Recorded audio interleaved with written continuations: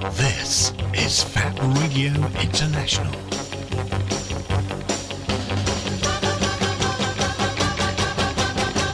Embrace the alternative.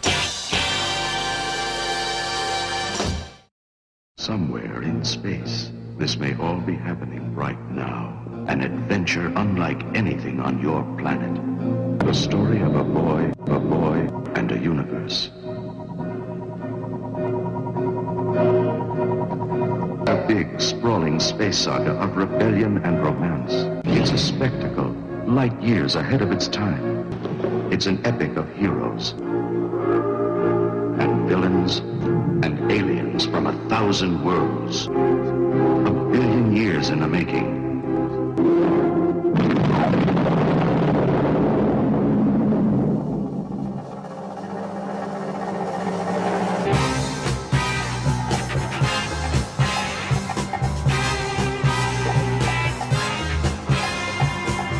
You have reached the event horizon of Starburst Radio, the greatest radio show in the universe. Every Wednesday, 9 p.m. until 11 p.m. Exclusive to Fab Radio International.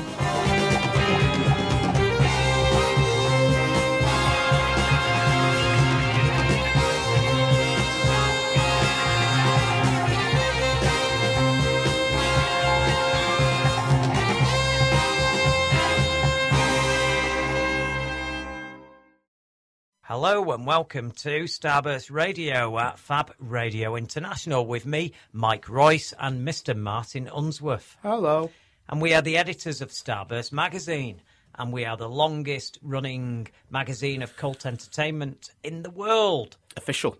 It is, absolutely official. We should be in the Guinness Book of Records, but we just can't be bothered. Yep. So, there you go. It's been our 40-year anniversary, and last week we were talking about it on the show, and we had quite a good night on Saturday. We had a proper swindig. We did indeed have a swindig, and the writers all came up, and we had a good time, and Des Skin came up, yep, which is nice, and our honorary editor-in-chief, who some of you may know from partly was responsible for creating V for Vendetta, and he's done lots of other stuff. He's a comic book legend in the UK, and he's been in touch and been helping us with the magazine since we took over. He left it back when Marvel sold it, and it'd be like 85 or something now.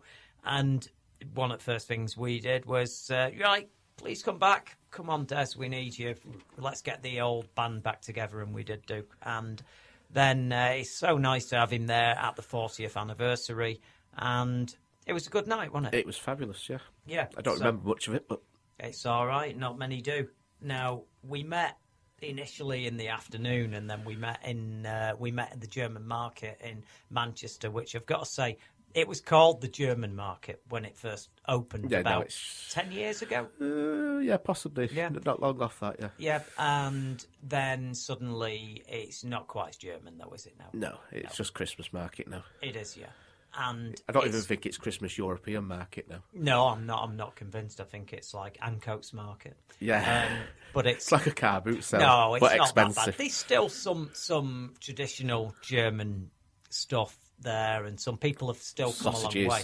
But I used to like in Manchester, if you were here, you'd see on a lot of people were thinking that I knew, they'd be going, oh, come to that market, and they'd be gobsmacked that they were on Christmas Eve in the afternoon and it's all gone. Yeah. I mean, it packs up 3 or 4 days before then. Absolutely, yeah. Because quite a lot of them need to go back to Germany or Europe or wherever they've come from.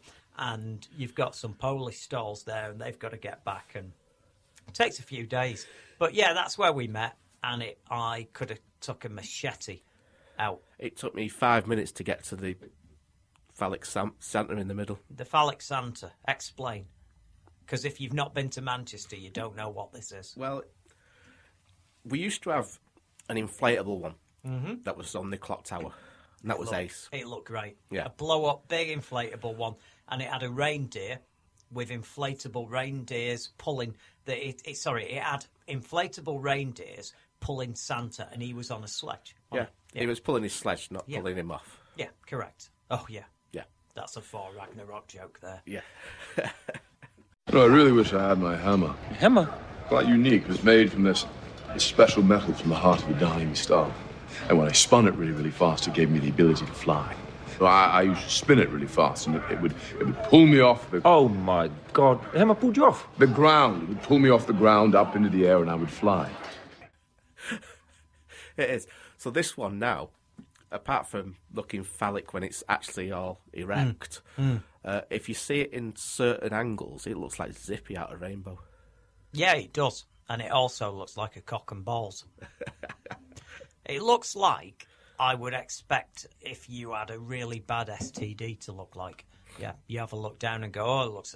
You've got a case of Santa at Albert Square in Manchester. That's what you've got. Yeah, but the thing is, it's the reason that one went was because there were some naughty people kicking about, and they decided, oh, wouldn't it be fun if we got air rifles with pallets and took pot shots at that?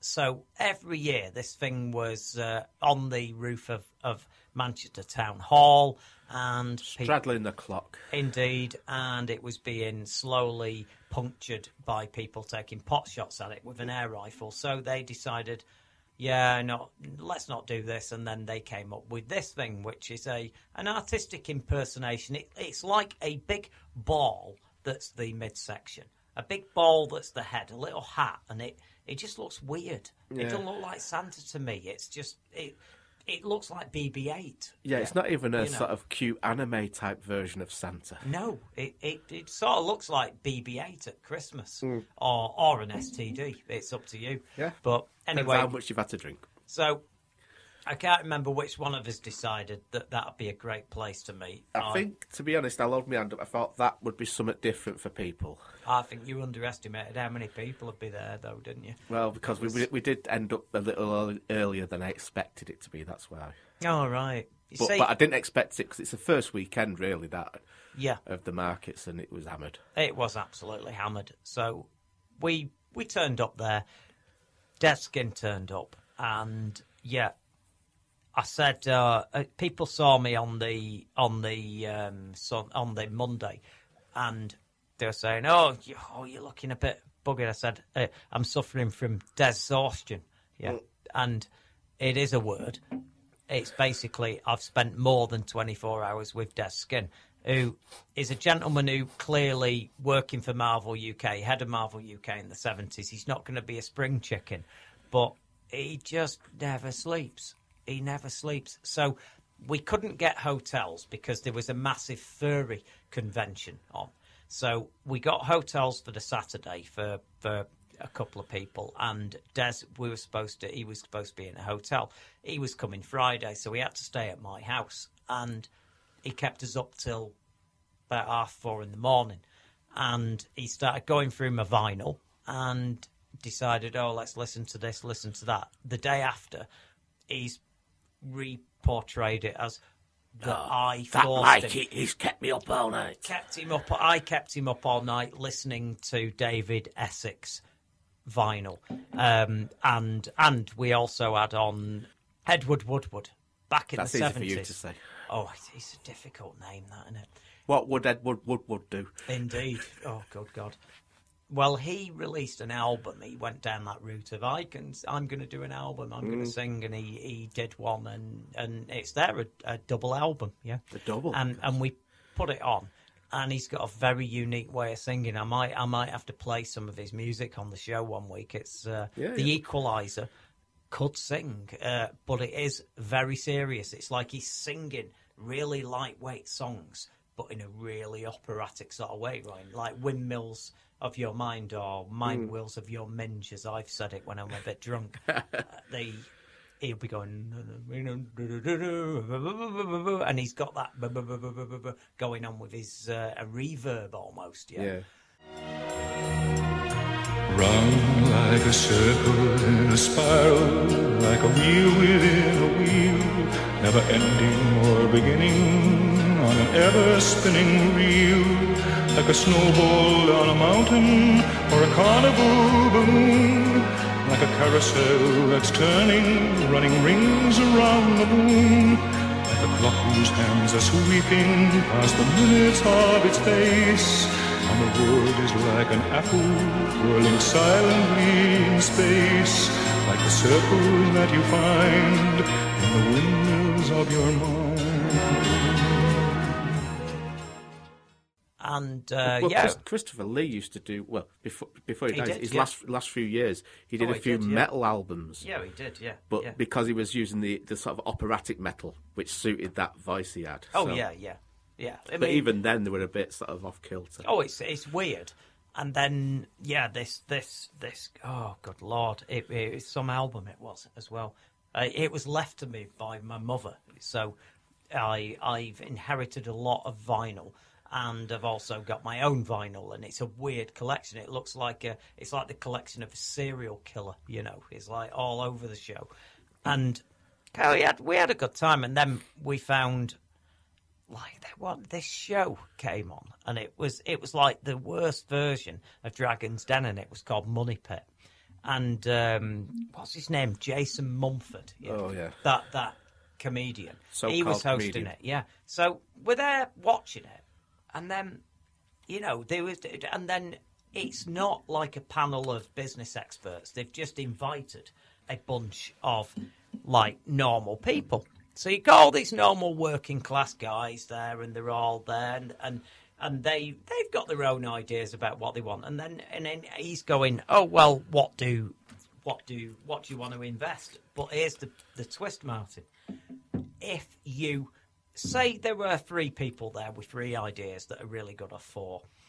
And you go, right, I'm investing in this first one. That seems really good. And then the number 3, though, seems really ace. You've got a cap on how much you're allowed to do. So if you suddenly then go, no, I'm going to give 500 quid. And it is in the hundreds of quids as well, because there's like 20 of them and they're all giving tiny amounts, yeah. Not that 500 is a tiny amount, but compared to Dragon's Den, yeah. So... You then got to if say you're really taken with this thing, like the third one was a collapsible backpack that could become a laptop case. It could carry a little box of sandwiches or be a massive backpack. It's Constantine. Yeah. And he was after 10 grand, yeah. But bear in mind that this was for a percentage, 10 or 15% of his company, and he'd already put a commercial product out of a concertina version of a drinks. Oh yeah. Drinks carrier, and so he's there. He's sort of valuing his company like, well, you can have 15% for like 10 grand, and he's like, yeah, I've worked all my life and I'm on TV and I'm valuing my company at 100 grand. Yeah, and that's it. And that sounds like a lot of money, but it isn't for what he was doing. Not compared to what they should be doing. Yeah, then finally a guy comes on, and for the life of me, I cannot remember, because at that point we'd had a bottle of vodka. We'd moved on, we started on a little bit of vodka, then we got a bottle of brandy for him. That ran out. Then we went back and finished off the vodka, and then it got that bad at this point. We were on a bottle of mulled wine, yeah, right, because that was the last thing left in the house. We were going to hit the cupboard for the cleaning stuff. Yeah. You know. Get the mess out. So this guy had some idea, and he was after 2 grand for 10% of his company. So when he's valuing his company at 20 grand here, and he's on TV doing this, and then I went, I'm going to bed now, Dad, and he's going, no, we have to see how this ends. I'm going, oh God, what's this we now? I just want to go to bed. Then I go to bed. Then you're absolutely knackered. You've had a drink. You just want to go have a bit of rest and get up. And he's up at 10 o'clock the next day, even though we went to bed at 4:30. Yeah. And the guy is unstoppable. So anyway, we had the do. Some of us met underneath a weird Santa. Yes. And I then decided to go somewhere sensible. We did. We went to the City Arms, which is an institution in Manchester, a fine place. And then we went on to the Fab Cafe, which is an even finer place. Oh, that is such an institution, that one. It is. And that's me saying it. No, I am biased. It's mine, but I love it. And you can have a bit of a laugh. And we had a good time. Now, maybe some of the writers that might listen to this episode. Go on, you take over from here for a few minutes. What happened? What went on? It went on for ages, didn't it? We had Buxton Press down. We had Buxton, 3 people from Buxton Press, which is amazing to see. Yeah, amazing to see them because they extended some great hospitality to us one time. Oh, more than once. Yeah, and it was a good night. They seemed to enjoy it. Yeah, all the writers came up. They seemed to enjoy it. Yeah, a few readers came. Oh yeah. I'm going to sneeze, sorry. You can't sneeze on the radio. That's you can't really. You're not supposed to. Oh, God, yeah. There you go. We're all full of it. Was that a sneeze? Was that a repressed sneeze? That's my repressed... Right, you might explode or something. I thought I might. Yeah, so a few readers turned up, which was good. Great to see them. Got to meet a load of writers we'd never met before. Yeah, and some we had met, but it was great to see again. And some listeners and some readers. Listeners and readers. I got to meet Luke Spafford. Yeah, the legendary. Right, his mate was cool as well. His mate was really cool. I had a great time, but one of the things that stuck out after we went to the City Arms, Polly, Mr. Andrew Pollard, he just for no reason whatsoever, he'd just been out shopping one day and he got me a Roger Moore book. And he just gave it me like that for no reason. Yeah. And then and you know what? It's been a really tough month and a half. It's been a tough couple of months getting these issues out, the website, looking after the business with everything else going on, and the bars and this radio station, all of it. And you know, sometimes you wonder, well, what am I doing this? And to me, that party was a great answer to that question to me, because it's like he's just turned up, you know. And yeah, I'm not. We're an independent company. Nobody's getting paid the big bucks. Nobody's getting paid what I feel their talent's worth to me. And yet they're still so bloody lovely. You know, the fact that he just got me this little book that was such a nice thought, because and can I just say, members of my family related to me, they wouldn't get me that book. They wouldn't know to get me that book, yeah. And that's where I feel when everybody goes on about family and all that. Yeah, you know, some of your family, they're not who you think they are sometimes. They don't have to be genetically connected. And I feel like, I think that the one thing that came to me from that night on Saturday was, how lucky am I to have this? I mean, I'm working with these amazing characters, these great people who are just really, really, really nice, you know. And me. Oh, get off. Get off. It's one of them, innit? I mean, we had a good cake as well. It was lovely cake. Sarah Besson, who is married to my friend Simon Besson, who they met after dating.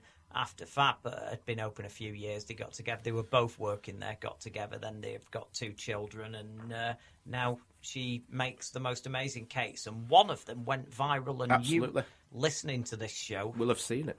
Yeah, it's the 8080 Walker cake. The AT-AT of people who talk normal. Correct, yeah. Oh, come off it. It's an abbreviation. I know, but... Yeah, well, he's going an AT-AT. But abbreviations you can do as words. I suppose you can, yeah. We're going to get some correction here off someone, aren't we, at some stage? Anyway, we're heading up to the break, but I just say it was a great night, wasn't it? So it was fabulous. Fabulous. A follow-up to last week, yeah, it ended well. If you were listening to this on podcast, then yes, this is the follow-up. It went well. There were no casualties. No. Yep, and even Martin managed to get to bed. What, before dawn? Yeah, I don't know what time she got to bed. That's easy for him to say. Hi, I'm a French pussycat, a very special kind of woman, curious about life and what makes living so much fun. Men, they can get you in all kinds of trouble, and I love it. If you want to see the kind of trouble I'm talking about, come see my story. Come see French Pussycat. You're gonna love it. Rated R.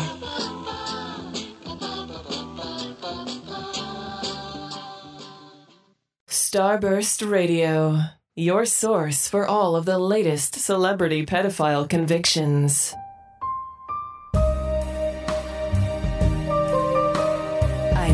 to fabradiointernational.com.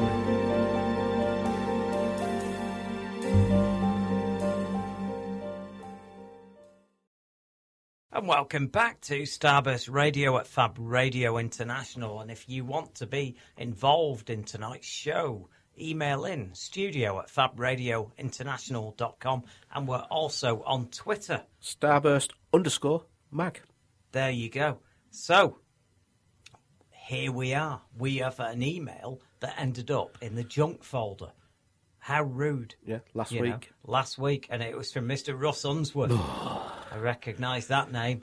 And he was saying, for a 40th anniversary episode, never fails for a laugh tittering here.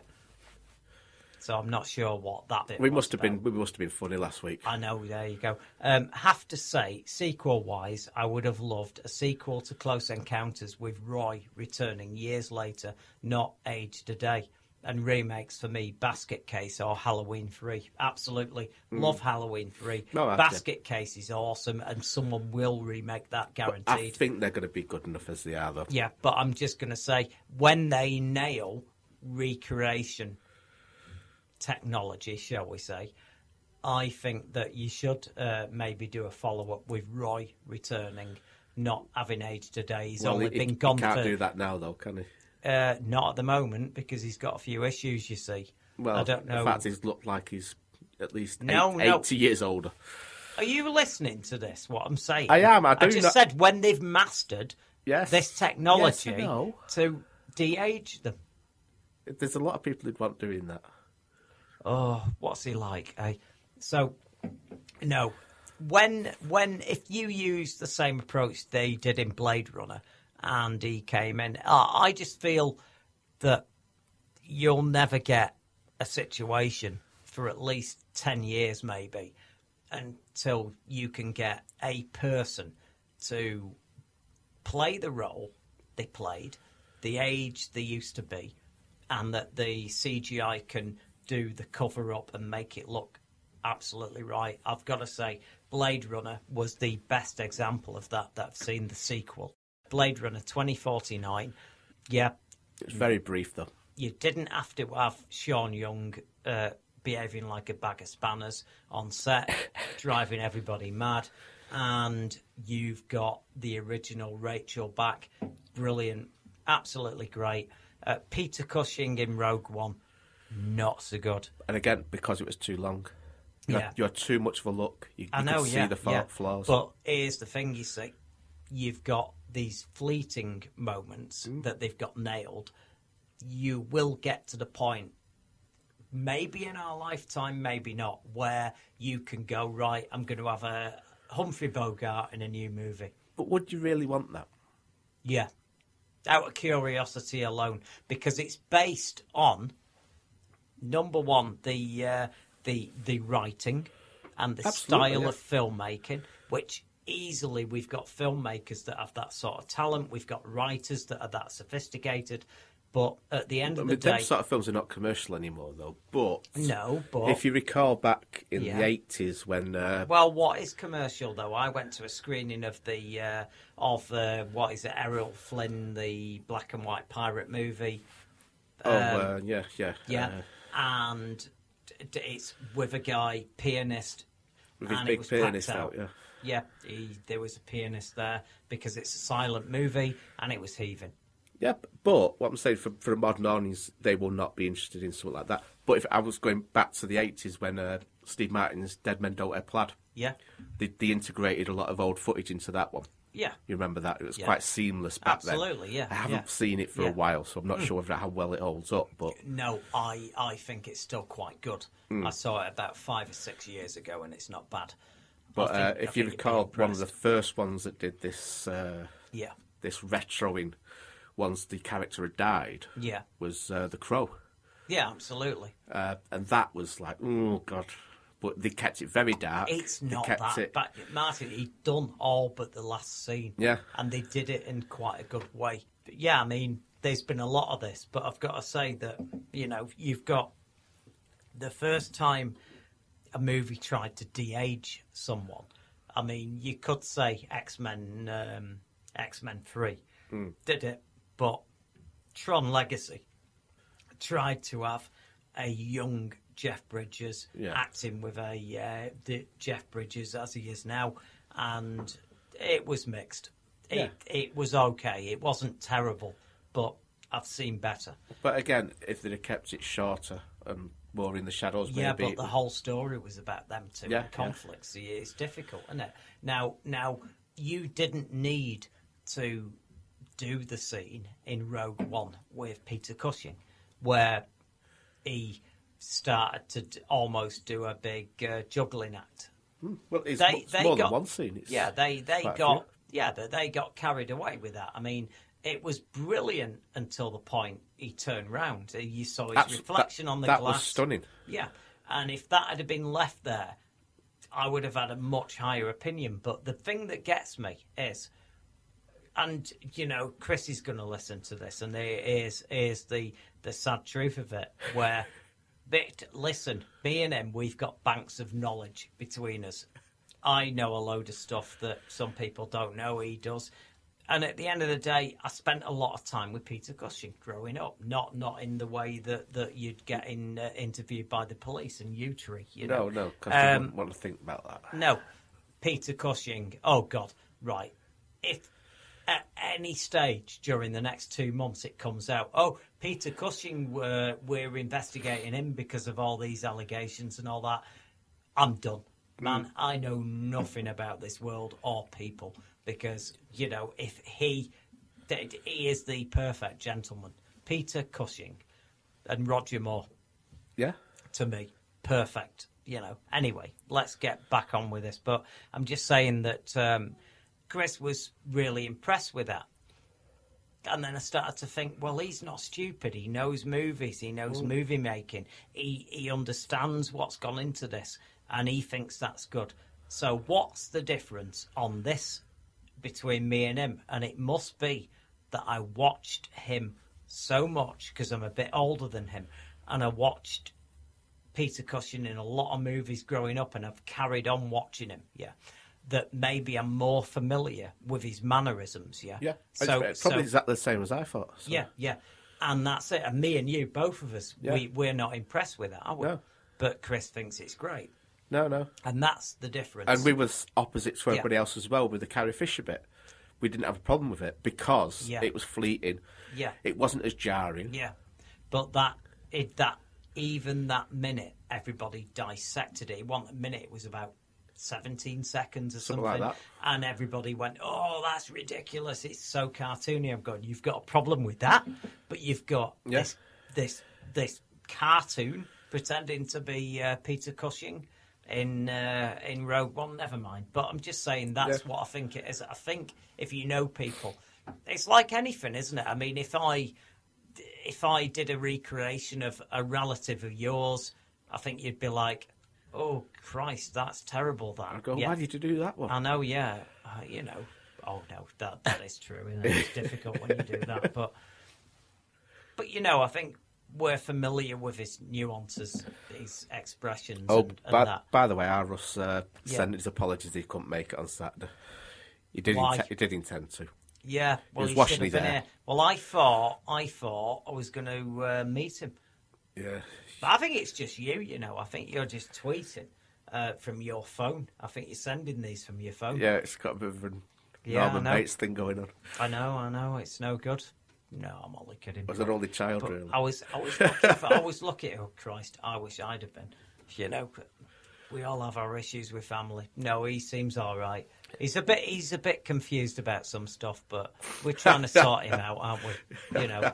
But what's ironic about this email that we're reading out from the last show is he did the gag on it and he said sent direct to spam folder. And it did. And it did, because you put the word bloody spam on it. That's why. I'm just saying. Well, not that I've gone on the system and actually logged it in as spam all the time. So. Yeah, his gag backfired there, didn't it? So, right. Most of his gags do, so. Where are we, Martin? What are we going to do? I don't know. Should we plug the mag? We've not done that yet. No, we've not. Go on. Do that. We've got the magazine on sale at the moment. 443. the 40th anniversary issue with The Last Jedi on the cover. Stunning cover as well. Oh. Yeah, both I'm of them. glad you said, though, because we had with the newsstand one. I mean, we always get a stunning cover off Mark Rahill. Oh, absolutely, but the cover with the newsstand, we've been tweaking a lot this year, and now not just with the the files. No. We hope we've got the covers going well. The only problem is another magazine went with the same cover at about the same time. But it was the best image out there at the time. So. I feel later. Oh, yeah, but it's not as big as mine. That's what they all say. No, it's true. But they put too much junk on it. No, there were bits. Compare the two. And that's all I'm going to say. And there's a little puzzle for everybody listening as well if you've got the magazine. An extra bit here and there is enough for anybody, I think. You will see there are extra bits on that picture that they've not got. Never mind. Boom. Absolutely. So, yeah, that's on sale at the moment, doing really well. Yep. If you can't find it anywhere, you can go to our fabulous new website where the store is open. Mm-hmm. We had a very, very successful Black Friday. Oh, I don't care. I didn't want Cyber to do it. Monday. You did that. I wanted no part of it. Everybody else was doing it, so you know me. Let's all jump off the cliff. It's been Americanized, everybody. It went down well. People love it. And he's doing Cyber Thursday tomorrow, and I think he's carried it a bit far. And then we'll do Hash Wednesday. Hash Wednesday. Hashtag Wednesday. Hashtag Wednesday. Hashtag Wednesday. Right. When we actually put £10 on everything. Seriously, I'm having that. That's mine. Hashtag Wednesday. You can only use it during that religious period. You can only do it then.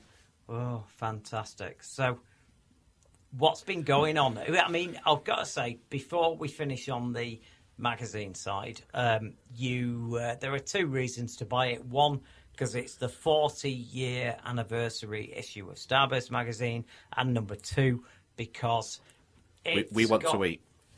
Yeah, we want to survive. All right, there are three reasons. One, survival. One, because it's an anniversary of the magazine. And number three, because we have got stuff in there about the new Star Wars movie. Yay. And it's coming soon. And we've got some information about it, haven't we? Go on then. Okay, so you're wondering, how is this going to be classified? Yeah, the original Star Wars was a certificate U, which basically was the lowest certificate you could general possibly admission. Get. Yeah, even with an arm being cut off. Well, all three of them were used, and they got gradually more violent. Oh yeah. So that was a certificate U. We have now got Star Wars Last Jedi is certificate 12A. So you can go and see it, but if you are under the age of 12, you need a parent. Ooh, fair enough. Well, dark stuff, man. They should be going out on their own anyway. No, not at the moment, no. I dare say. And the runtime of this movie, so how long are you going to have to put aside to watch The Last Jedi? It's a bum number, isn't it? 2 hours, 32 minutes. There you go. It is officially... 10 minutes of them are going to be credits, though. No. Oh, I don't know about that. Yeah, they will be. And there'll be no after post-credit scene like the Marvel stuff. If they start doing that, people will kick off. Literally, it is the longest Star Wars movie ever made. Now, has Rian Johnson done a great job with it? Who knows? From what we've heard so far. Well, they've booked him to do a new trilogy, so you've got another 3 Star Wars movies on the back of this. So they didn't kick him off halfway. That's a good sign. So there we go. So the rest of the show, what we're going to do, we're going to talk about lots of stuff. The future of the Marvel Universe. There's been some developments on Justice League, but at the end, I want a little chat about Blu-ray and 3D, because both of them are under threat under the latest situation that we face ourselves, which is basically people getting TVs and going for high definition and, 4K and all the rest of it. There's lots of reasons why people are sort of walking away from it all. And also The Walking Dead. The Walking Dead crossover. Hey. We know what character it is now and not the character we thought it was going to be. So... and we could talk about that little Avengers trailer. Oh, we're going to do that. Easy, because one of the big things we're going to chat about is the future of the Marvel Universe in the cinema. The Marvel Cinematic Universe, we've got a sort of... we've been given some advice from Kevin Feige, who's the head of it, as to where it's going to end up. So, there we go. But we've got a few minutes before we hit the news. So, there is an event in Manchester. Absolutely, I was just going to say this. For the love of... Sci-fi. Wasn't always called that, though. It wasn't, no. But we had Aaron, one of the organisers, in a while back. He nice was chat. Nice chat. He was good. And it's finally come round this weekend. It's our deadline weekend, as usual, but we will hopefully be there on the Saturday. I didn't mention that, but please give us a bit of Yeah. pity. Yeah. It's a tough week. So if you see us around looking stressed, have a bit of pity then, yeah. Oh, yeah. But, you might look out for the Starburst and you might be able to pick up something for Nout.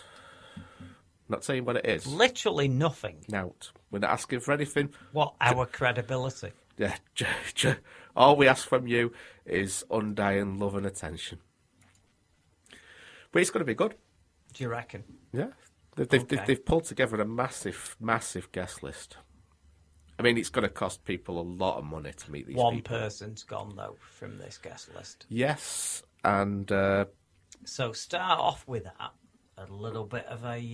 bit of a sad one, because it is. Mr. Dave Prowse is no longer able to pick a pen up and sign for 25 quid. So nope. That sounds horrible, but he's a nice bloke, and it's a very shame that he's not too good at the moment. So we can only hope that he's going to be having a nice, peaceful retirement. Oh, I thought you were going to say, I can only hope he'll come back and he'll be feeling better and then he'll be all right. But you've sort of gone, he's done. No, he's done. I think he's gone. His lobster days are done. Really? Yeah. Well, that's going to save me a few quid. Yeah. Right, anyway. So, if you've got the Spondoolies, you can meet William Shatner. That's a big one. How much? That's about 60 quid. Something like that. You don't meet him, though, do you? I'm just... You can have a picture of him for 60 quid as well, or 65 correct. quid. Absolutely. I'd sooner have the picture. Yeah, but... Because that's forever. And a scribble. Yeah. Let's be honest. But you made it out like you were going to be in a restaurant in Chinatown at 4 a.m. I think... You're right, Will. Billy. Bill, you've always been my best mate, Bill. Sing that song you did. Yeah, I know. And he'd go, I'm a rocket man, and all that. No. His common people is amazing. Oh, it is, yeah. Yeah.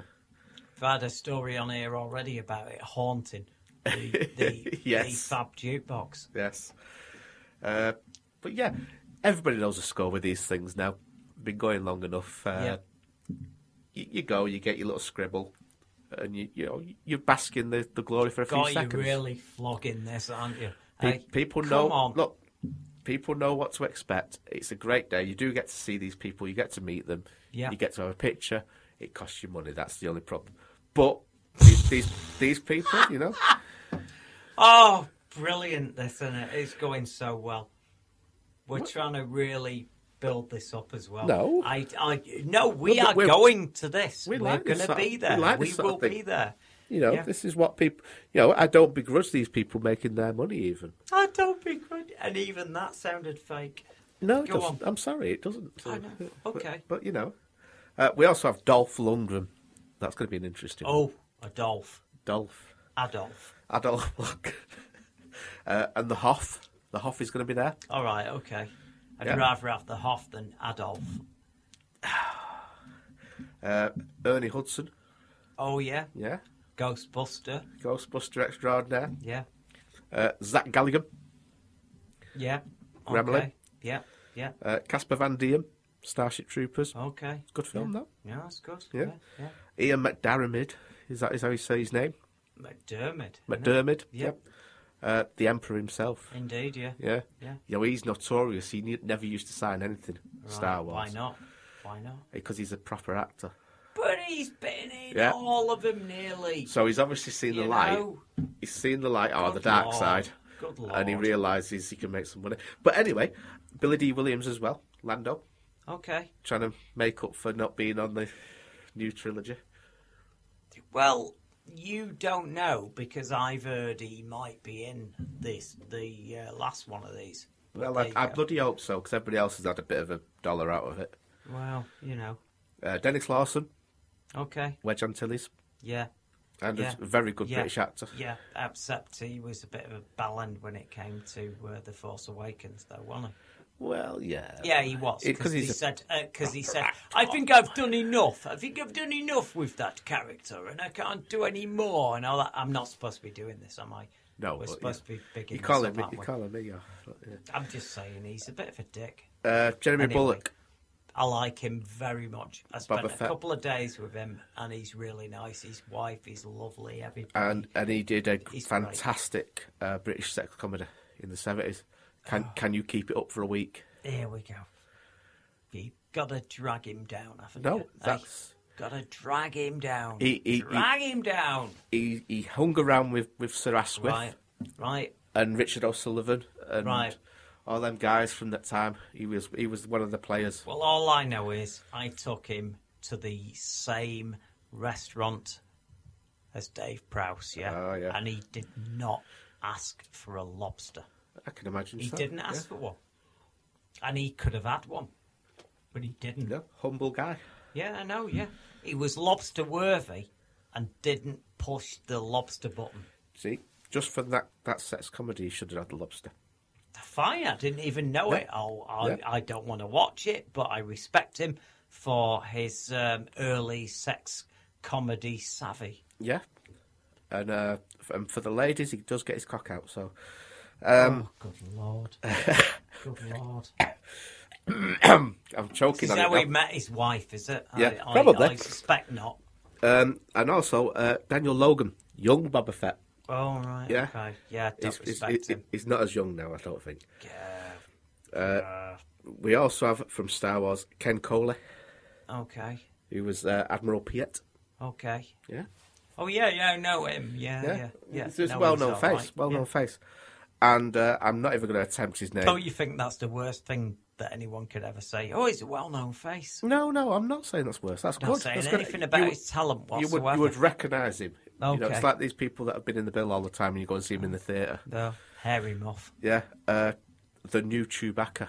I'm not going to try and pronounce his name, though. Junes, somebody or other. Oh, God. I apologise. Oh, God. But I've got a cold, so But I can't. it's been signed off on by Peter Mayhew, who has been giving him tutelage. So yeah, how to walk in. There we go. You know, we got to go to the news now. Is there anything last you want to say? Also, before we get Rebecca Forster. Well, hopefully. Also added this week, extra guest Danny John Jules. One of your friends. I have a lot of stories about him. Yes. And that's time for the news. Yes, indeed. It certainly is.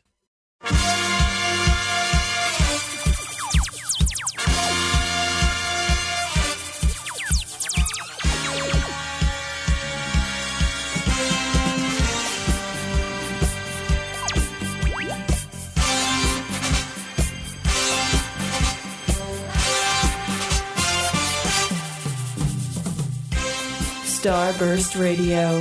Hang out with the editors of the world's longest-running magazine of cult entertainment. Every Wednesday, 9 p.m. till 11 p.m. Exclusive to Fab Radio International.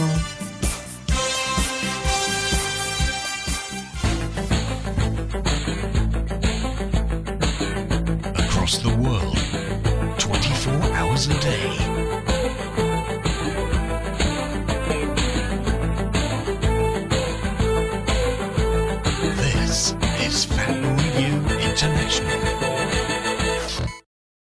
And welcome back to Starburst Radio at Fab Radio International. And we've had some emails. Yay. We have indeed. So let's get straight to these. Andrew Pollard, Polly.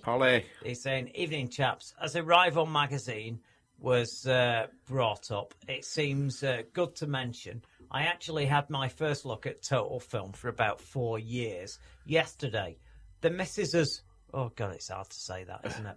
The Mrs.'s brother, but I'm glad you got the exclamation mark right.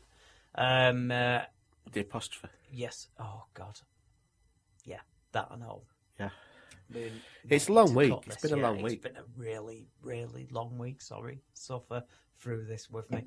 The Mrs.'s brother happened to bring it round. Not being biased, but what a load of shit.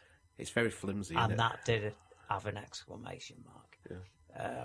Sure, there may be some big names featured in it, but as a physical magazine publication, it looked total dog shit. Yeah. Feeling akin to an age-old gossip magazine you'd see lying around in a doctor's waiting room. It really hit home how splendid our print publication is. As for the content, all just fluff and wanky attitudes.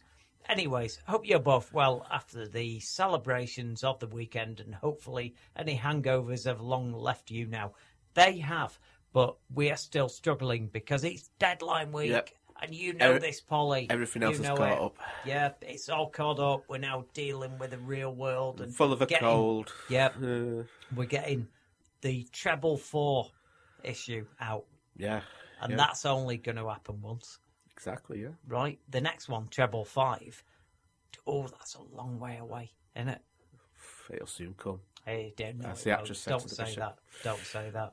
Anyway, yeah, Total Film, absolute shit. I get that. It is. I don't care. Scrotal film. Yeah, and we will not comment on... They won't comment on a goddamn thing. They won't see a movie and go, oh, I'm not quite sure. It didn't quite do this, do that, whatever. They wait till the advertising budget's gone, and then it's... Yeah. That is it. What can I say? Anyway, David Geldard is emailed in. Right? Good man. And he was at the Do on Saturday. Thank you for the card, David, as well. Yeah. Oh, David. Isn't he a nice guy? Yes, too nice. Just saying, here's a question. Talking of Peter Cushing, did he have the best career of any actor ever? He starred with Laurel. Yeah, Laurel and Hardy. Jump at Oxford. Yeah, absolutely. I love that guy. I love him. I absolutely love him. But he didn't have as good a career as Robin Asquith. He didn't shag all them women. He didn't need to. Can I just get on to the subject of Jimmy Savile, right? No. Jim will fix it. I do get where you're going. One of the most heartwarming things I saw, and I saw this at about 7 or 8 years old. Probably younger than that. Yeah, maybe, yeah, ridiculously young, yeah. But isn't it amazing how even that young, when at that age, you're not bothered about love and soppy stuff, are you? No, far from it. Yeah, you want to be whatever. And even I remember watching that and thinking, what a lovely person this guy is. And we probably hadn't seen that many of his films at that point. No. It was really early 70s. I know. No, everything about Peter Cushing came at a certain point in the 70s where and one of the key ones, what you're saying is this, yeah. I just began to think he was so amazing. Yeah. We've not said what he did. Yeah, which bit? With that horrendous programme that we're not allowed to mention.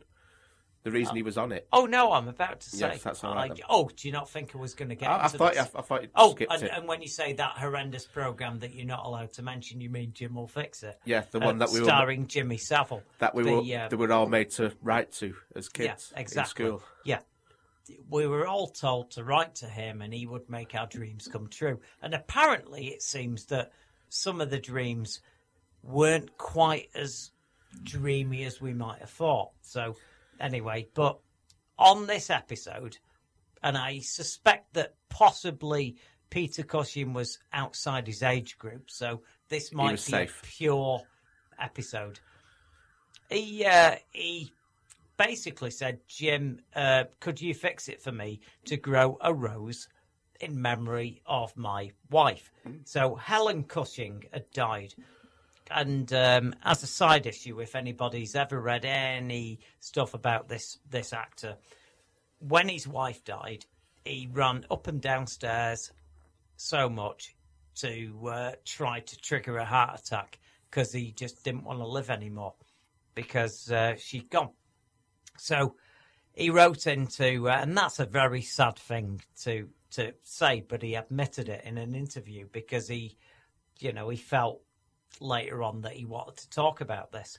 When his wife died, he took on some of the best roles he'd ever taken on, and one of the roles was Tales from the Crypt. Yeah. Oh, that's heartbreaking. Yeah, and he's clearly reliving the recent, and I mean within 6 months, death of his wife. Yeah. Now, it's difficult in this world. That's actually her on the picture as well. Yeah, of course. Yeah. Yeah.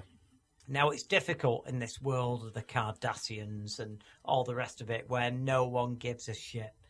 People are getting married, but who cares? It's all about sex and shagging and whatever. No, with him, it was about love. It was about finding that special person. And he basically admitted to this in an interview. And then he just said, yeah, I just wanted to die after that point, And where were we now at this point? So he asked for this. Oh yes, rose. Of course, the rose. So he asked for this rose on Jim Will Fix It, and he said, "Can you get me a rose?" Because that was her favourite thing in the entire world. So Jimmy Savile gets in touch with a few people, or maybe his production team. Yeah, I think that's more likely. I think that's it. Yeah, and they got a rare splicing of roses together and created the Helen Cushing rose, yeah. And I just remember watching when this rose was being planted and everything was all, it was the show and they were making a big story of it. And they went to him and went, how do you feel about this? And he went, well, I just felt that Helen was the most special person in the world ever. And this rose represents her and I'm so happy. And I remember as a kid thinking, oh God, can I get that lucky one day, and meet someone that good? I've been to his house. Yeah. Been to outside his house. Yeah. And it's how much bail did you have to post? No. Okay. It's in Whitstable. It's got a plaque on there now. Yeah. And there is roses in the back garden. I'm not sure whether they're the same ones, but I took a picture of them anyway. I loved it. I loved the fact that he went out of his way. He needed something, didn't he? You know? Wasn't that nice? He never got over it, and it's, No, well, you don't need to, though, do you? I mean, everybody goes, oh, you've got to move on and do that. And in a world where so many people just get married again and again and again and again. Yeah, don't you? It's easy. Listen, I was married to fucking assholes. Yeah, that's why you get done again. Yeah, I mean, I know that sounds really bad. That's but why no, there's a rubber on a pencil. Yeah, and there you go. That's not my fault, that. But kind of, it's sort of my fault, but not totally. But Yeah, I'm just saying. that's not sci-fi. That's horror. Oh, it's horror. It is horror. Wife number one is horror. Oh, good God, she's terrible. She's like a scary creature. Anyway, never mind. Let's change the subject. Because we're running out of time now. We are indeed. We're going to have to go to a break, our final one, and then get into our last session. But yeah, I mean, Justice League follow-up on what we've been saying on this show. Whedon and Snyder, it turns out, I think they're not that happy, about each other's contribution to the Justice League. Probably because of the way it's gone down, as in like a lead balloon. Oh, yeah. Whedon has been liking Facebook posts that have been knocking Steppenwolf as a villain, going, hey, he's a rubbish, is this the worst villain ever, and he's been liking him. Snyder, has been liking posts that are requesting a petition for a director's cut that's just Zack Snyder's version. So there's not enough footage for that. Yeah.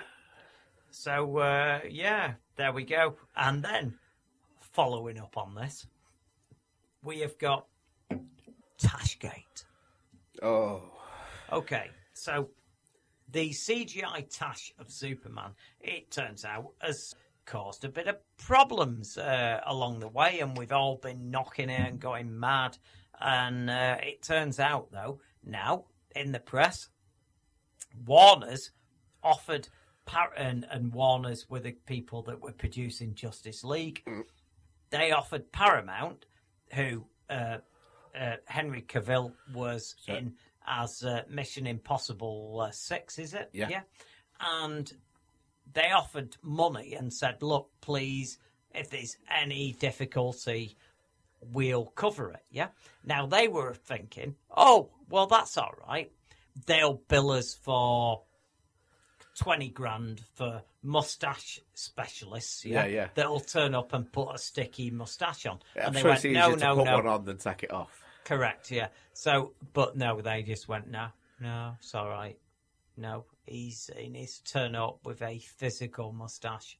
So they could get the reshoots, but they had to do what they did, and then you've had all this fallout. They should have had him just with his fingers over the top of his mouth so he just didn't see it. So, what do you do? So, Tashgate, that's where it's ended. So, maybe we should take a break now and then come back and have a chat about Blu-ray, 3D, The Walking Dead again, only a little bit of it, you know? Yeah, do all that little stuff just like that. The fantastic duel of the century, the most ferocious battle in history. The flesh and blood King Kong fights his most incredible enemy, a 60-foot robot King Kong forged of super steel. King Kong escapes. All new, all thrilling in Technicolor. King Kong battles missiles, monsters, and a King Kong of steel. King Kong escapes. A Toho Company limited picture, a universal release. Starburst Magazine, issue 443, available from a newsagent near you, or download to your tablet today. Across the world, 24 hours a day.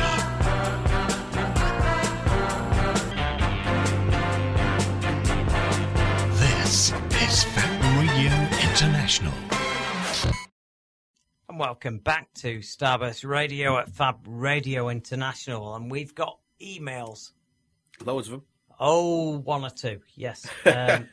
Loz is saying, any news, not use. That's something Salford lads say. Indeed, yeah. Any news yet on Netflix series Altered Carbon? Go on, Martin. I haven't got anything. No, not yet. That's that answer. Yeah.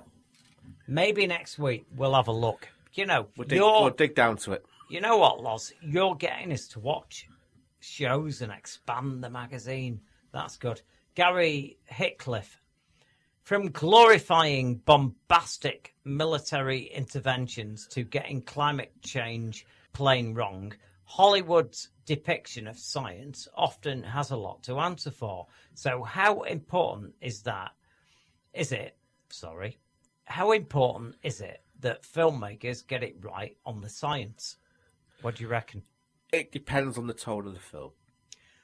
I think it is important when they are jumping on a bandwagon, like say somebody goes, I'm going to do a climate change movie, and I'm going to do a disaster movie, like, say, what was it, 2012 or whatever? Yeah. Things like that, I think they can do a little bit crazy because you know it's fantasy. You do, but the problem is, though, when you've got all this battling about it going on, you have got to get it sort of right. If people are doing films in earnest, if they're doing, the Christopher Nolan, James Cameron stuff, and it's all chin-stroking wank, then they should get it right. Yeah. But if it's a lot of fun disaster movie, then they could have a bit of leeway. Well, I'm just saying, that movie, when it came to, like you say, there's been a lot of these where, what's the one about the, what was it now? Tomorrow. Oh, the day after tomorrow. Day after tomorrow. Oh, yes, like that, yeah. I mean, that seemed really believable, but a lot of it was absolute bollocks, yeah. And then you get a lot of right-wingers going, oh, well, look, this is what they say. This is the sort of stuff they scare you with, you know? Yeah, but they also think the world's flat, so... Oh, they do, yeah. Without wondering about why it ever becomes daylight and nighttime. Exactly. Dave Rice is saying, Citizen in the Temple is a pretty unknown short sci-fi horror film, but to my mind was totally made for review in Starburst. I was wondering why it wasn't covered. Tar. Enjoy your show, Dave. Is he the director of the film? I don't know, Dave. Are you the director? But we should look at that. Short films tend to be... They have to be submitted to us, really, because they tend to be just festival things. Oh, there's loads of stuff. If we've seen one at a festival or one of the writers has seen one at a festival, of course we're going to review it. Otherwise, if people submit it to us, of course, we're going to have a look. We're going to say something. Yeah. Oh, absolutely. yeah. We always do. But it's not as mainstream. But we like to cover that sort of thing because we think it personally is very important to support them things. Well, Ross is here. Oh. He's saying, good to hear Rupert on. He used to love Rupert. Oh, it's good in a weird way, isn't it? Takes me right back to scary Hattie Fantas. Yes. Got to be due a dark remake like Chris's Gummidge. The Moomins. Do you remember the Moomins? Oh, yeah. The high fatters were the ones that look like corn in the cob. Oh, right, okay. I the forgot Moomins about that. can actually come into later on when we talk about 3D. And Eva says hi. Hi. Hello, Eva. How are you doing? We like that.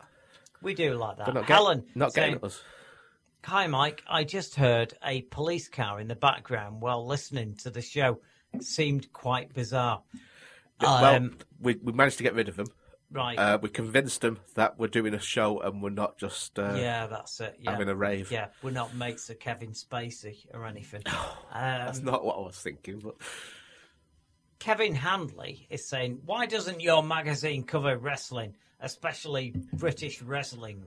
Wrestling. What's wrestling? It's that thing you get at the end of Bacon. God, anyway, look, on. that is something that we are seriously considering because we are aware that's a massive market for that. I don't mean that as an exploited market, as in people want to hear it and they want to read about it. There is a wrestling show on this station. One of our good people, who's very close to us, is massively into this sort of stuff, and she adores British wrestling and independent wrestling. And we hear a lot about it, and we're right on board with it. So it might happen. We can't promise it. It's all about getting the right writer and the right time for it. Indeed, but no, we have will considered cover it. We have considered it. Yeah, because they were the superheroes of the day, and still are. I mean, and at the end of the day, we cover cult entertainment, and that is entertainment and cult. So, back to the news. Yeah. Yes. Jurassic World: Fallen Kingdom. What do you reckon to that trailer? Yeah. Well, what can you say? He's tickling a baby velociraptor under the chin. Yes, it told you a lot about what to expect. It did, didn't it? That was fantastic. What do you do? What about the Infinity War trailer then? Oh, well, I was just going to get to that. Infinity War trailer. Where we actually saw some footage that you're interested in. It was absolutely brilliant. Obviously, the Marvel Cinematic Universe has been building to this big battle that was the Infinity Gauntlet, which is, if anybody's watched these films and doesn't quite get what's going on, the big bad is Thanos, and he's on Titan. And he wants to kind of control the world. And it turns out there are these Infinity Gems, and there is a big gauntlet that 5 of the gems fit on the knuckles, and then he can then go, I control the world, rah, you know, and that's it. And Is that's it a bit what like he does. Alvin Stardust's glove? Yes, but without a fear of conviction for something. He's dead. So, I know, but you know, back in the day, I meant You never know. when he was alive. Oh God, you can't even be dead now and not. And He was one of the get Green grief. Cross Code men. Oh well. Yeah, remember that? Is he out of his tiny mind? What do you do? Anyway, Absolutely. so that trailer had, as we'd been expecting, every single character out of the Marvel Cinematic Universe in there, and So I feel there'll be cameos from Agents of S.H.I.E.L.D. on TV and I various think that's other probably people. going to happen at Yep. least. I think you're going to As get a passing glimpse. You're going to get everything, in Or a there. reference at Yeah. least. Now, my favourite bit was when Black Panther went, "Get this man a shield." Yeah, yeah. Brilliant, absolutely brilliant. I think Black Panther is going to be a movie that's either going to crash and burn and be the first disaster for Marvel, or it's going to explode. It's more dicey than Guardians of the Galaxy. It is, yeah, but my God, it's so good. I mean, anybody who doesn't know what Black Panther is about, it's about a guy, and he's the prince about to become king of Wakanda. It's an African tribe, and everyone go, "Oh, okay, it's third world, it's whatever." It's not. They are upholding tradition because they're sat on a ton of a unique metal called vibranium, which has made them the richest country on planet Earth. Probably richer than America, but they're keeping tradition over capitalism. And then when he's taking over, he wants to pretty much keep it like that because it's a lovely little kingdom. It's like going to Oz, isn't it? Yeah. It's a different world. And that's it, you know. And this vibranium as a metal that powers all this, well, that's the metal you've got Captain America's shield made of. Yeah. And various other stuff. So it's really good. Yeah, you know, that's it. Yeah, so it runs right through the Marvel universe, but it's a dodgy character because people are not, you know, it's not somebody, you know, you go to the man in the street, they're not going to know who he is. Mm-hmm. Iron Man back in the day was what we thought was that. It was dicey. Yeah. But people had heard of him. Absolutely, yeah. Very few people on the street have heard of Black Panther. Yeah. Certainly before Civil War. So this has been released, and everybody seems to be really happy with the trailer. So this is the third Avengers movie. It is Avengers Infinity War. We suspect that the final one will be Avengers Infinity Gauntlet. Yeah. And that's the comic book story, the Infinity I'm glad Gauntlet. they didn't do it as a two-parter like they were going to say. Originally, it was going to be... Well, they have done that. No, but it's a distinct two films. Yeah, but but it's going to carry on through the rest of them as well. Yeah, yeah. It's going to have that knock-on effect. So Kevin Feige decides to spell out the future of the Marvel universe in the cinema, and he says, "Oh, hello, you know, this movie coming up, that's going to be important, but basically, we are going to end the Marvel Cinematic Universe with the fourth one. So you're going to watch Avengers Infinity War next year, and the follow-up will be the final movie in is it everything you've 2020, been watching. I think? Yeah. And that will be the end of the Marvel Cinematic Universe. That will be like 30 movies, all boxed in and done. So what's he got planned? He's not said. No, but that opens it up to so much more. Well, I've got some ideas. Go on. Basically, you've got the end of the contracts of all these actors. Obviously, yeah. So, and they're all getting a bit older. Yeah. And you're all getting to the point where you're going to have a 50-odd-year-old Tony Stark and blah, blah, blah. Everybody's getting older. I just think that they're going to do a Secret War movie where they all get their last hurrah, and then I think you're going to have a new universe, and they're going to... I don't think it's a reboot as such, but they're going to redo stuff. Well, of course, they're going to keep some characters going. They won't be in the format we know them. No, they won't be. And I think that there'll be different actors playing them, and I think that a lot of people are going to die in the 2 Avengers movies. The characters written off, blah, blah, blah. You don't necessarily have to kill them off. You just kill that universe off if you can. You will do, yeah, that's it. So that's what I'm saying. Kevin Feige, head of Marvel, in the cinema, has said that, Avengers, the 4th movie, is going to be the end of all of that. So earlier on in the evening, I sent out a tweet and said, we're going to discuss Blu-ray and 3D and 4K, the whole lot. Yes. So, basically, things have changed. 4K came out. People started to sort of warm to that, but not enough to say that that's the dominant format going forward. But Blu-ray in 3D at home, I didn't buy into it.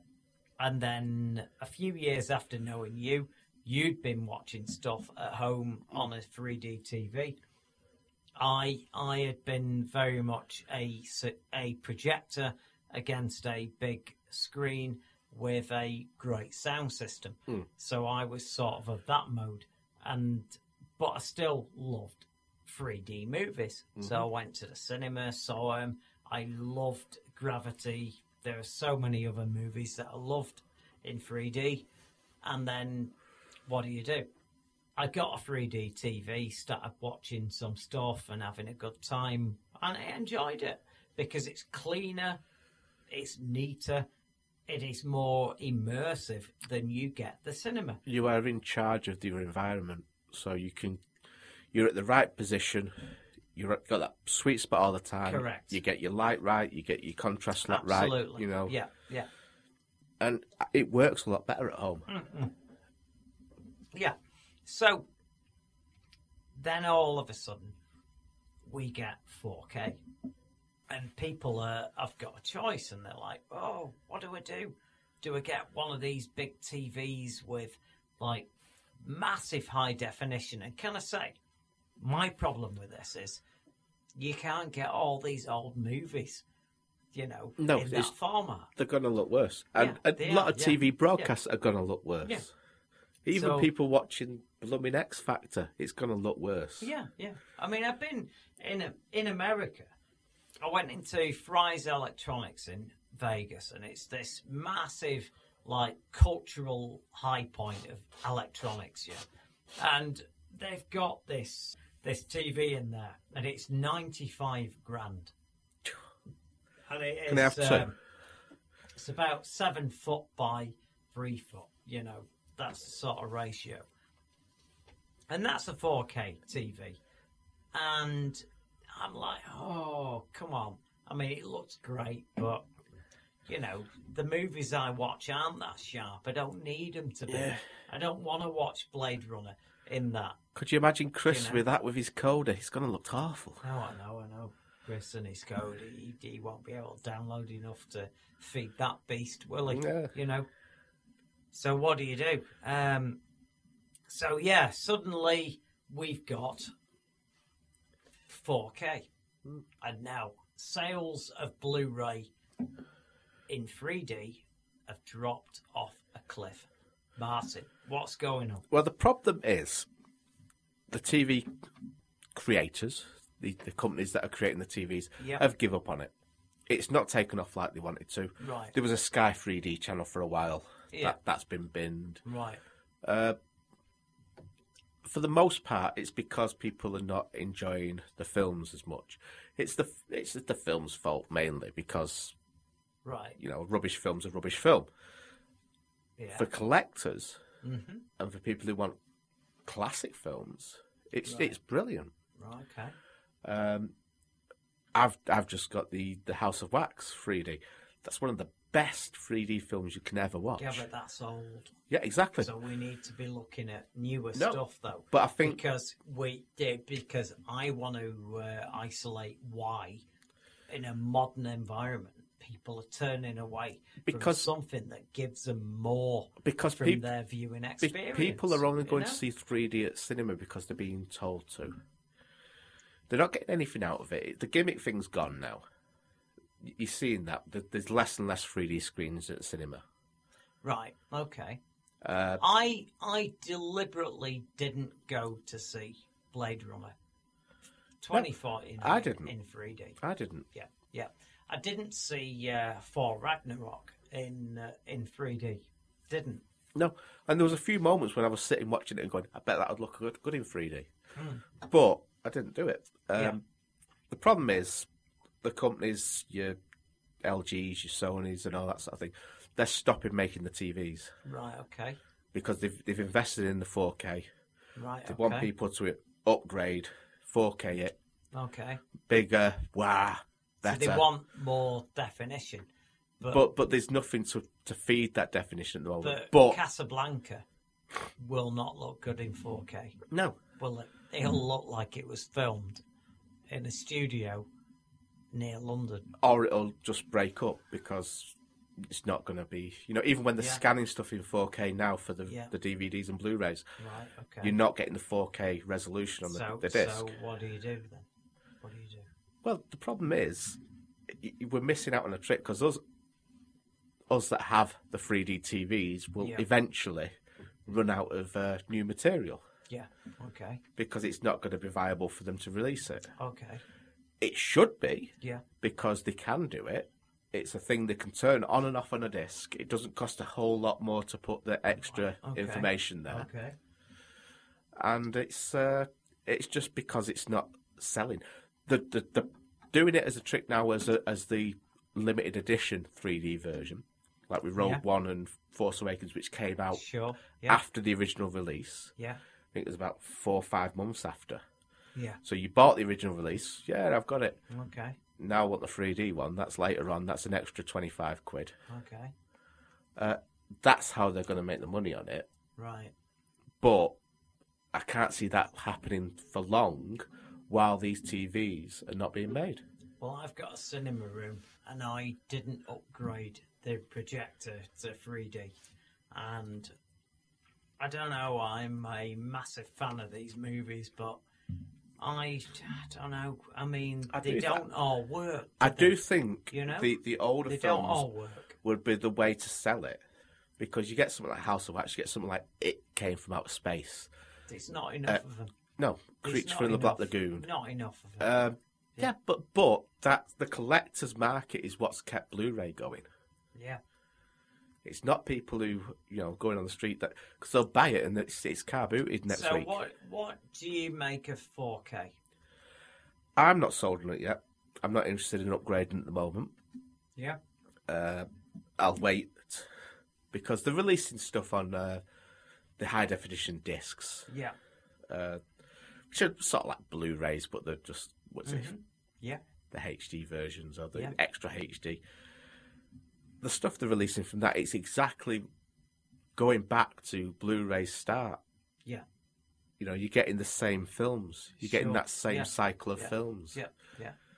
Which they think they can sell because they're commercial films. You'll end up with Titanic on it. You'll end up with, Why do we go through these eras, though? I mean, we 1950s, 3D, oh my God. You're never going to see a 2D movie again. And then all of a sudden it died out. It's done. Yeah, I think right. this one... This version of 3D was different, yeah? This version is really good. It's not 100% different to what the past was, because that was still polarised, and that was... people have an image of the red and green glasses in the cinema. That was never the case. No, it wasn't. Even in the 50s, it was always polarised. Yeah. It's only because they did the red and green when it was transferred to TV in America. Correct, yeah. So we've had that sort of mental image of it. But James Cameron he's saying, yeah, I've sorted this. Yeah, this has lasted longer than I expected. You're getting it on screen. The Avatar sequel will be, you will have no glasses on. That's never going to work. Well, he says it will. No, he says it will. You've seen a Nintendo 3DS. I have, yeah. Yeah, it's going to be on that same principle. I know it will. With interpolated screen. Sucks. Yeah, it's not going to work. People enjoyed it, but the films haven't lived up for it. Yeah. What they needed to do is stop doing 3D and everything. Yeah. And just do it in films that are fun for 3D. The animated films work really well. Right. Okay. Horror films work really well because you want stuff thrown at you. You want all that poking out in the screen and things like that. I mean, that's just gimmick stuff, though, isn't it? That 3D's a gimmick. I know, so embrace it. But Tron Legacy, you just felt you were inside a world. And it was a gimmick because you didn't use it all the way through. You went into that world. Yeah, but that was a great gimmick. Of course it was. Yeah. And Oz, the Sam Raimi one, was great because it just went into it when it was going into that, and it came out the screen, and it was wasn't that great though. Yeah. It broke sort of like the ratio barriers and all that sort of stuff. Wasn't it? Yeah. Use it as a gimmick. Use it well. Yeah. And people will enjoy it.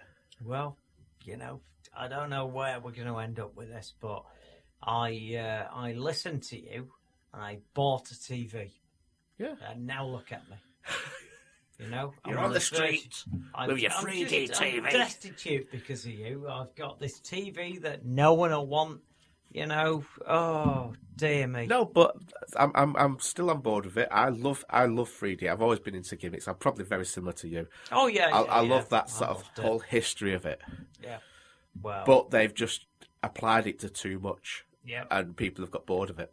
They have. And they realised there was nothing there. So I'll say something. They should have just done the odd movie. Yeah, absolutely. And do it when it needed it. Yeah. Gravity, amazing. Tron Legacy, great little gimmick. Yeah, loads of and other there'll be movies, people. There's a certain critic who's a very outspoken critic of 3D, who will think this is a victory. He's a prick, though. But that's the problem. But he's a prick, and you know who we're talking about. If you talk about whatever % light loss, I've seen films recently in 2D, and they've been dark as anything. Yeah, he's such a dick. It's. Look, Mark Commode's a knob. I was not using the name. Yeah, I am. He's a knob. He doesn't like our kind of movies. He does. He does, but he doesn't. Sort of, He never liked these movies. He thought Star Wars was a gimmick. I could go back and go over all sorts of stuff. The guy fucking hates this kind of stuff. He really does. So him and 3D. To me, he doesn't like it. It makes me want to watch it. I just think the studios have seen a way of making money on it because it's the extra ticket price. They've gone with it. I'd get it. They've gone for it, and what it has, they've applied it to too many films that have not needed it, and people have got bored of it. The additional part of this, piracy, is in two bits. You've got the original piracy, which is people filming the screen and putting something out there, blah, blah, blah. Then you've got Piracy Stage 2, which is people leaking the files that are about to be sent to the Blu-ray manufacturer or DVD, and then they link it online, and that is literally the disc. You can't stop Stage 2. Stage 1, 3D, did put a stop to it. It stopped it because you would not get that image. Well, you couldn't record it. You couldn't record that image, so there you go. So, boom. What can I say? We're out of time. This subject's going to go on and on, but we'll try it another time. Oh, we will return to this time and time again. But in the meantime, then. You're going into your little mind bank. I have indeed. In the meantime, I've been Mike, and he's been Martin, and we will see you. Or I think possibly Chris Hayes might be here as well, or in place of. We don't know yet. Yeah, it depends how knackered I am after deadline. We do not know, but Chris Hayes will be here. We will be here with you next week. tumbling through 1,000 centuries. You don't know where you land. It's so dark in mythology. Treasures of history to be found. Hear the legends of time. All the handiworks remain. Only the dream away.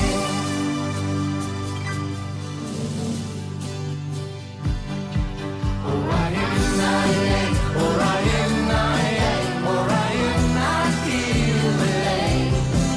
Alleluia, we Orion, Sayuteli, Shore. Orion, Orion, Orion, I feel the lane. Alleluia, we Orion, Sayuteli, Shore.